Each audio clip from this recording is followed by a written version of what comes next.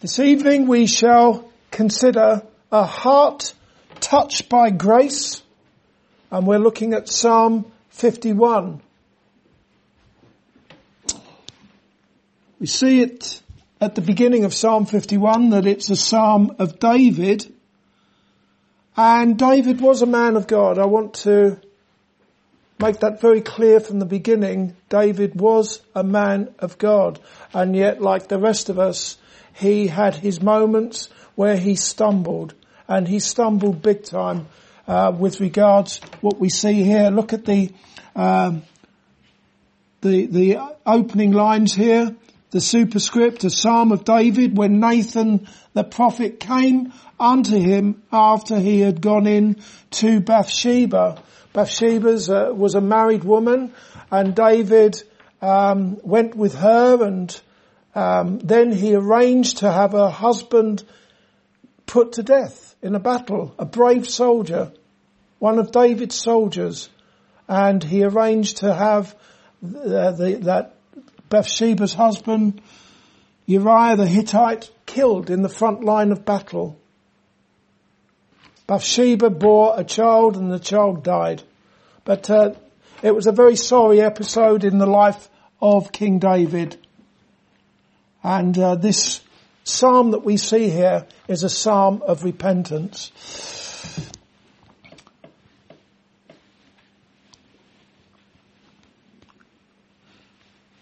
The Bible makes various references to God writing his laws in men's hearts, or removing the stony heart and giving people a heart of flesh. In line with that, we have King David praying in Psalm 51 verse 10 for God to create in him a clean heart.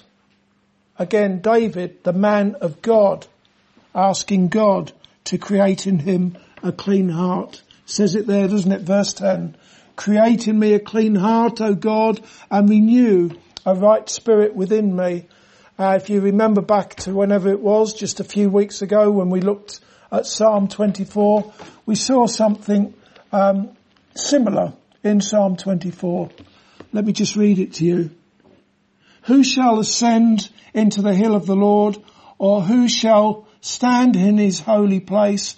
He that have clean hands and a pure heart, who have not lifted up his soul unto vanity, nor sworn deceitfully, he shall receive the blessing from the Lord and righteousness from the God of his salvation. A clean heart was the prayer of David here, the man of God. And you can probably figure out for yourself that David wasn't speaking about a physical heart. He wasn't asking for a heart transplant or anything to be done to his physical heart. Rather, he was speaking of a spiritual operation. He was praying for a spiritual operation to be performed by the great physician, Almighty God. And this is indeed something that is done to all who belong to the Lord Jesus Christ, having trusted in him for the forgiveness of their sins. Such people, and that includes you in here now, if you're a Christian, you have a clean heart. You already have a clean heart. You have been cleansed and washed, purified by the blood of the Lord Jesus Christ. And you are already holy and without blame in love before God. That's your position before God. And yet still, this man of God, David, was praying for God to create in him a clean heart. Clearly, at this particular time, his life did not match what had happened spiritually when he first trusted in God. And the sin that he was guilty of there caused him to cry out to God for a clean heart. And maybe this is something that we've all been through. I trust we have. I certainly have, even as a Christian. Even though I was cleansed and purified when I first believed in the Lord Jesus Christ, sad to say, there have been many a time when I have prayed to God, lines comparable to what we see here in Psalm 51 and verse 10, where David prayed for a clean heart. People who have a clean heart are born again Christians. They are new creatures in Christ. Old things having passed away, behold, all things are become new. And as one might expect, the consequences are, or at least they ought to be, radical. If you're a new creature in Christ, you think about that. 2 Corinthians chapter 5, I think it's verse 17, I'm not sure. That's where it says that you're a new creature in Christ. And when you think about that and really think about it, it's reasonable that there ought to be a huge change, a radical change, when the heart of such a person, of you, if you're a Christian, when your heart has been touched by the grace of God. Such people, including you, if you belong to Jesus, ought to have clear evidence of a new heart in which the finger of God has written his laws. For example, you will have a heart that is sensible of or is aware of the holiness of God. Presumably, when you became a Christian, you had that awareness of that God is holy, and you shrank in the presence of God. You realized just how much you are the dust of the ground. And not just dust of the ground, but sinful dust of the ground. As you first heard, or it finally hit you, that God is holy, and the angels in heaven cover their faces in his presence. And as such, it ought to grieve you when you sin against God, the God of your salvation, that holy God. And of course, your loving Heavenly Father. When you sin against him, it must make you feel really bad, as it made David feel really bad. David, no longer under condemnation, and I was flicking through very quickly earlier, and let me just read it to you. What David said in another one of his Psalms. It's good to get to compare his Psalms so we get a balance here. Let me just read to you Psalm 103, the first verses. David was a man who knew that he was safe and secure forevermore. Again, we've looked at this one in recent times as well. Psalm 103. David speaking to himself here. I speak to myself quite a lot. Most of what I say to myself isn't worth mentioning or repeating. But there are times when it is good to speak to yourself. And this is one of them. Listen to David here. Bless the Lord, O my soul, and all that is within me. Bless his holy name. Bless the Lord, O my soul, and forget not all his benefits, who forgiveth all thine iniquities, who healeth all thy diseases, who redeemeth thy life from destruction, who crowneth thee with loving kindness and tender mercies. And I still remember when we looked at that, crowneth thee with loving kindness and tender mercies. That means surrounding him, not putting crowns on his head, but God surrounding him with loving kindness and tender mercies, who satisfieth thy mouth with good things, so that thy youth is renewed like the eagles. That's David, okay? And yet still we see David in Psalm 51 with this psalm of repentance because of the sin against the God of his salvation. And so he had very clearly, he had a repentant heart. And your heart, I would presume, dear Christian, is more repentant now than when you first became a Christian. as the years have gone on, and you still sin against the God who loved you and who gave himself for you at the cross. And you think, what's going on here? What am I doing? Wretched man, wretched woman that I am. And I'd say this was the case with David. How can I do these things? And of course the answer is, we do these things because of the sinful flesh, as you well know. But nevertheless, you have a heart that loves God, and it really does love God. It's very weak and wobbly, isn't it, that love? But there is a love for God, a God-given love for God that others do not have. God loves you, you love God, and praise God for that. And you talk to some others about God loving you and you loving God, and they'll either think you're crazy or they'll be deeply offended. Talk to a Muslim about love. Talk to a Muslim about God loving you, and he will be offended because he would see that as being something something weak. They see it as a weakness to suggest that God could love. And people would not understand you saying that you love God. And you do love God. I love God. I love the Lord Jesus Christ for what he has done for me on the cross.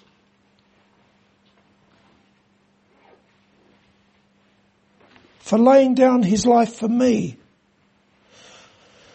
And so you have a heart that's repentant, a heart that loves God, and a heart that there's so much love in your heart, although it's not always evident, but a love for your neighbour. It's not what it ought to be, and that's why Jesus came into the world. We have a duty to love our neighbour as ourselves. We have a duty to love God with our whole being, but we don't do that, do we? None of us do. Not even the Christians who have been Christians for many years can claim to love God as they ought to, or love their neighbour as themselves as they ought to. That's why Jesus came into the world, and we thank God for that. And there's never a moment when you think, well, I don't actually need Jesus anymore because my love is perfect. It's not. And you know that, and I know that. But nevertheless, you ought to have a love for your neighbour. There should be something there. Otherwise, what are we saying about the sanctifying work of the Holy Spirit? Not much at all. If we do not have this repentance towards God, a love towards God, a love for our neighbour, a love for the brethren, this is the work of the Holy Spirit. We're not giving ourselves the glory for anything, but these things should be evident in us. If God dwells in us. When you read the Bible, we all know that the Holy Spirit dwells in us, but you can also read of God and the Lord Jesus Christ abiding in you. When you think of all that, there really ought to be some love there. And so it grieves us. It grieves us terribly when we do things that we ought not do, or we don't do the things that we ought to be doing. Also, if you are a new creature in Christ and God, the great physician, has performed that heart surgery on you, you will have a heart that submits to the will of God, at least sometimes, at any rate. That is your desire. That is your earnest desire to submit to his will. I think there's not a day that goes by when I don't at least pray that I would do the will of God. I mean that sincerely, every day. It's sad to say it doesn't always work out that way. It doesn't work out that way. But at least there ought to be a desire to do the will of God. As the Holy Spirit is conforming you to the image of the Lord Jesus Christ, whose food it was to do the will of God. And so as someone who belongs to Jesus. There ought to be some of that in you. You have new desires, the things that were so precious to you in the past. Well, they're not quite as precious anymore, because right at the top of your list of things that are precious is Jesus. New desires, new passions. You're someone who loves the things that God loves. You hate the things that God hates. And there's much more besides. This is all part of being a new creature in Christ. Old things have passed away. Behold, all things are become new. But let us look at just a few of the characteristics of the new heart. First of all, it's a broken heart. I've already mentioned that, but let's look a little bit further here. Look at verse 17. The sacrifices of God are a broken spirit, a broken and a contrite heart. O God, thou wilt not despise. Again, I say to you, David was a man of God. This isn't his conversion testimony. It's good to realise that and to remember that. King David must have offered many sacrifices in his time. I've just got one. No need to turn to it unless you really want to. I'm just going to read one verse to you here from 2 Samuel chapter 6 and verse 18. And as soon as David had made an end of offering burnt offerings and peace offerings, he blessed the people in the name of the Lord of hosts. Well, on that occasion, David was leaping and dancing before the Lord. Very happy time, one might say, for David. We needn't imagine that David personally offered those sacrifices. I can't imagine he did. That was the job of the priests. They would have offered those sacrifices on his behalf, even though he was the king. The priests, the priesthood would have offered those sacrifices. Also, David may well have made various sacrifices at other times in the year. Not just when things were going good for him, but when he was backslidden. Making sacrifices to God in a backslidden state. When he was fast bound in sin. I don't know, maybe even when he did what he did with Bathsheba and killed her husband. Maybe he made sacrifices then. Can you imagine he did? Is it well, I can see someone in here can imagine it, and if you can imagine it, it's because you can relate to that. I can certainly relate to that. I can certainly relate to being fast bound in sin and still going through the motions of worship. That's what we do, isn't it? And it is just a bit of an act. Do you think God is pleased with those sacrifices of David? If he offered sacrifices during backslidden times, or not just picking on David here, any one of us. If we're singing the hymns, coming here to worship God, there's unconfessed sin, we're in denial about something, we know it's wrong, still we're doing it. God is not pleased with those things. And we just go through the motions of walking with the Lord Jesus Christ, whilst at the same time we have sin in our lives that is not being dealt with. However, here in Psalm 51 and verse 17, David was acknowledging that the sacrifices of God are a broken heart. Such a heart is the very opposite of a hard heart, which is insensible to the burden of sin. If you've got a hard heart, then you'll do exactly what I've just said. You'll continue with this facade and you will continue with outwardly to worship God, but inside your heart is hard, insensible to the sin within you. It's a stubborn and rebellious heart in rebellion against the God of your salvation. Way back in David's time, for a king to take whatever woman he wanted and simply kill or arrange to have killed anyone who got in his way, such as the woman's husband, wouldn't have been such a big deal. You know, he wasn't a constitutional monarch, he was an absolute monarch, under God of course, but there was no one there to have words with him. It's not if the Prime Minister or anyone else would have a serious talk to him. He was the king. It would have been a perk of the job. The king could just claim royal immunity and no one would dare argue with him. Perhaps other kings were mystified as to why King David felt any need to repent, or if anyone knew him, his confidants, his counsellors, maybe they wouldn't have even begun to understand what the big deal was.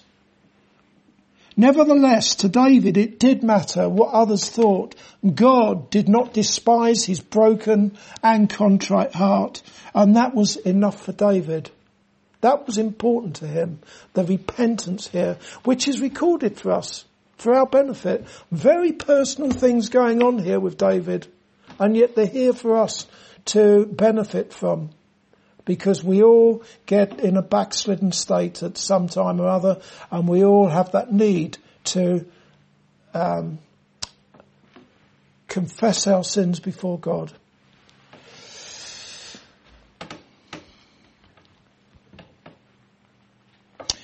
But when you think about it, you don't have to be a king, an absolute monarch. If you explain to people that you're Christian because you repented before God, even that, why? People, including you, before you became a Christian, are very good at justifying themselves, saying, well, it's not such a big deal. Others are doing the same thing. Get with it. Or just deny the reality of God. That's the easiest thing of all, isn't it? If you deny the existence of God, there's no need for repentance.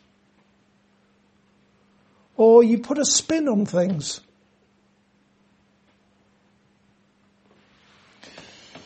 And so people don't understand it. They'll see you as an oddity. Someone really quite peculiar. A broken heart is not just some flash in the pan experience at conversion either, as I've said. Jesus taught his disciples to pray, forgive us our trespasses. Again, this is something I pray every day. It is repetitive. But what makes me do it is it's a prayer that Jesus taught his disciples to pray. And therefore, I think that gives it so much value. Any prayer that Jesus taught us to pray must be good. Yeah? If ever you want to pray biblically, pray a prayer that Jesus taught us to pray. I don't know how many times I've prayed that prayer, and I still pray it with meaning, although I frustrate myself. Forgive us our trespasses. How many times have I said that? But when you say that, and when I say that, when I'm praying to God, Almighty God, to forgive me my trespasses, without contrition, those words are meaningless. If you're praying for forgiveness and you've got no heaviness in your heart, what are you praying for? What is the game that you are playing with God? Well, I did this wrong. I better ask for forgiveness. And then that's that, sorted. I can tick that box.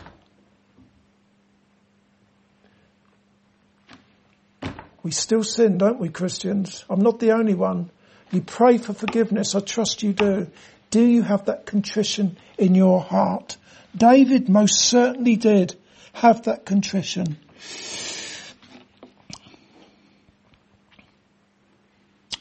C.H. Spurgeon said, if you and I have a broken spirit, all idea of our own importance is gone.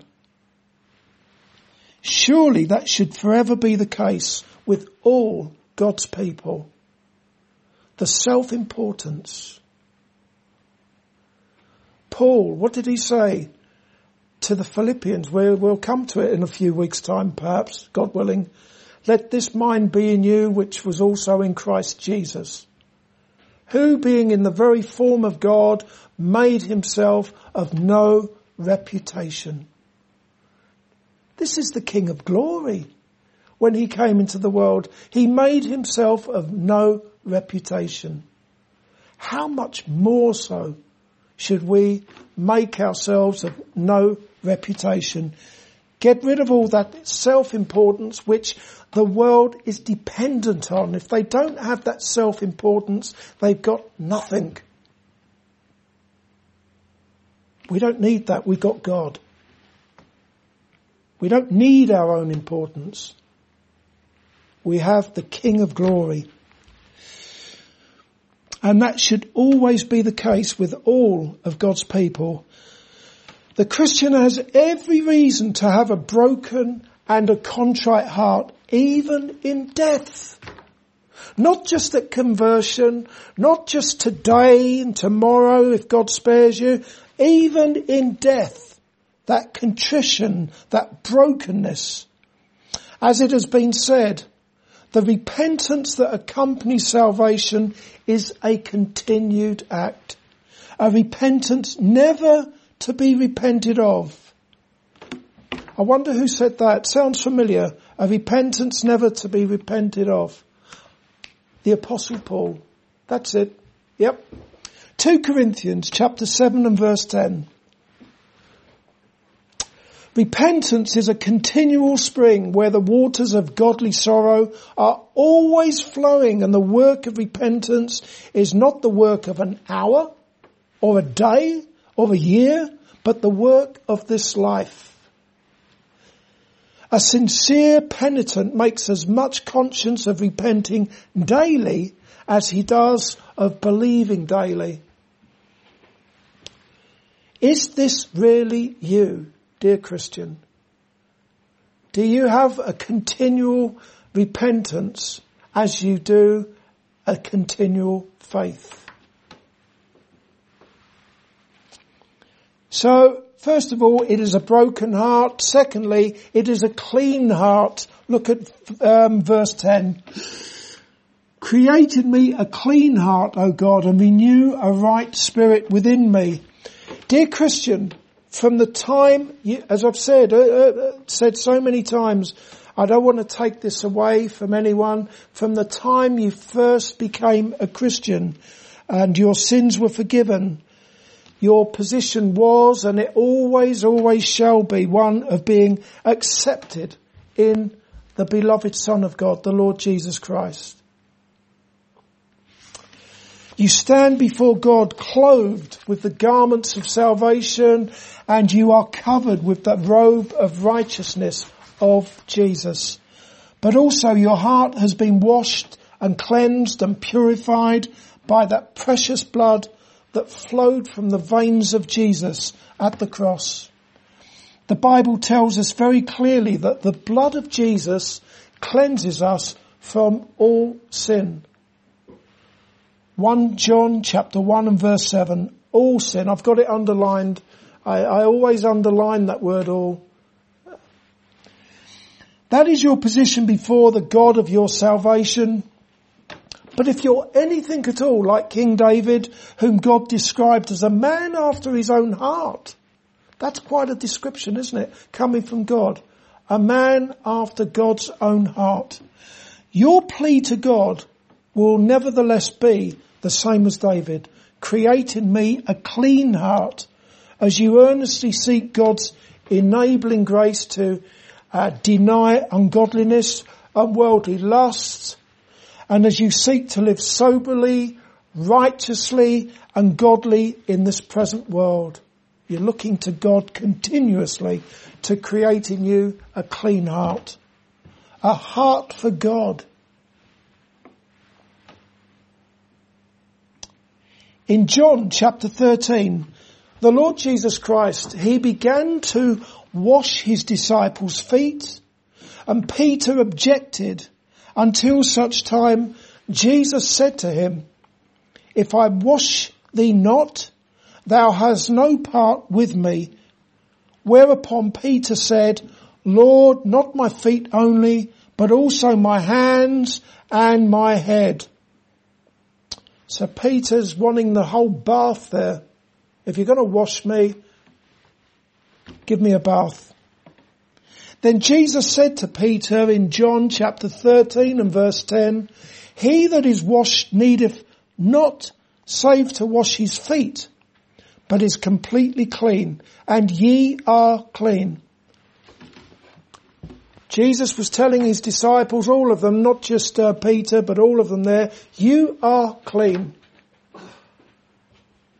For the reasons I've already stated, washed in the blood of the Lord Jesus Christ, accepted before God in his beloved Son, clean forevermore.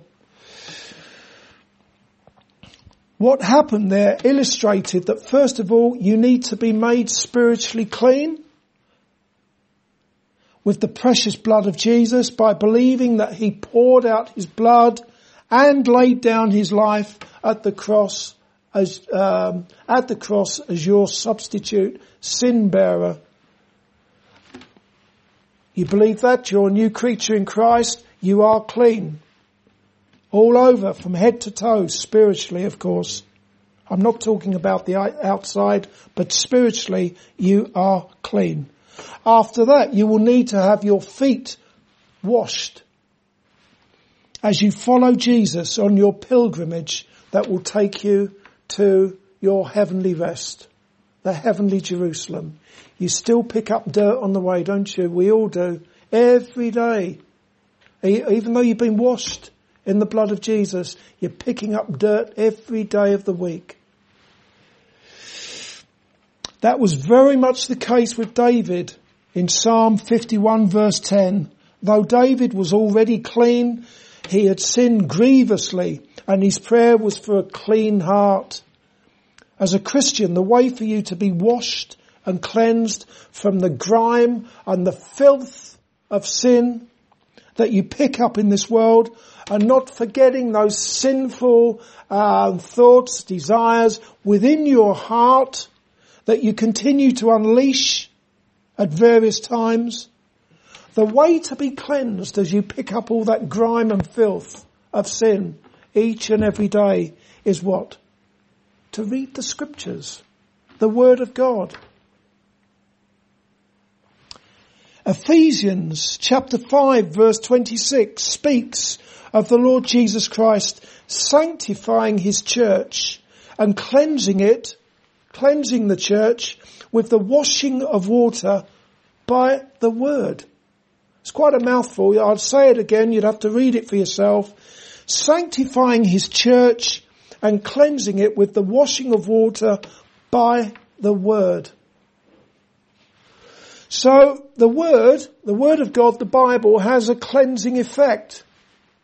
The washing of water by the word. When Jesus poured out his precious blood for his church on the cross, he provided cleansing from every stain that sin makes. That's what the blood of Christ does. The precious blood of Christ. Since the work of Jesus on the cross comes to us through what? It comes to us through the word of God. We know about Jesus and his blood that purges us. We know about that from what? Well, when it comes to purging us, Hebrews chapter 1. When it comes to cleansing us, 1 John chapter 1 verse 7. I know these things because I read them in the scriptures. It comes to me, it comes to you through the word of God. That's how God speaks to us. And so since the work of Jesus on the cross comes to us through the word of God and the preached word such as now, it can be said that we are washed of water by the word. You here, Christians for many years perhaps. You hear the word of God, you read it for yourself, and it has that cleansing power. It's the word of God after all. And it tells us about a Saviour who cleansed us with his own precious blood. Therefore you will do well to immerse yourself in the word of God. Let the words of Christ dwell richly in you as you look to the Holy Spirit for that ongoing work. It's an ongoing work of being cleansed and sanctified and conformed to the image of Jesus. You pray for these things as I pray, but you also read the word of God. You read the word of God prayerfully, praying that God will, that you will be renewed, that you will be transformed by the renewing of your mind as you read the word of God. Or again, Spurgeon, let me quote Spurgeon. He said, Christ sanctifies and cleanses us by the washing of water. But what sort of water? By the word. The water which washes away sin, which cleanses and purifies the soul, is the word. Last of all, a heart touched by grace is filled with the love of God. It is a heart that is filled to overflowing with the love of God that is shed abroad by the Holy Spirit who is given to every Christian. We shouldn't shrink from this one. Love is a fruit of the Spirit. We can read in Romans chapter 5 verse 5 of God pouring out his love. It's shed abroad by the Holy Spirit into the hearts of Christians. Not a little trickle. It's poured out to every Christian. It is a love that is best seen on a wooden cross where the incarnate Son of God, bearing his own body the sins of all he came to save. Recipients of such abundant love are able to identify with the hymn writer who wrote, "Oh, the deep, deep love of Jesus, vast, unmeasured, boundless, free, rolling as a mighty ocean in its fullness over me. Underneath me, all around me, is the current of thy love, leading onward, leading homeward, to thy glorious rest above."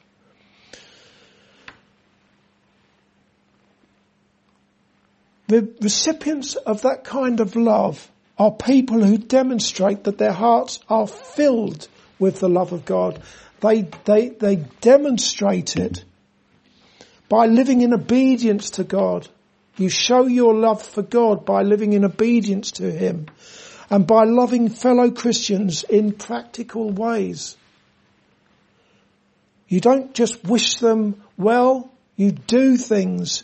Love fellow Christians by feeding them when they're hungry, giving them hospitality, visiting them when they're sick, and telling others about the love of God towards helpless and hopeless sinners.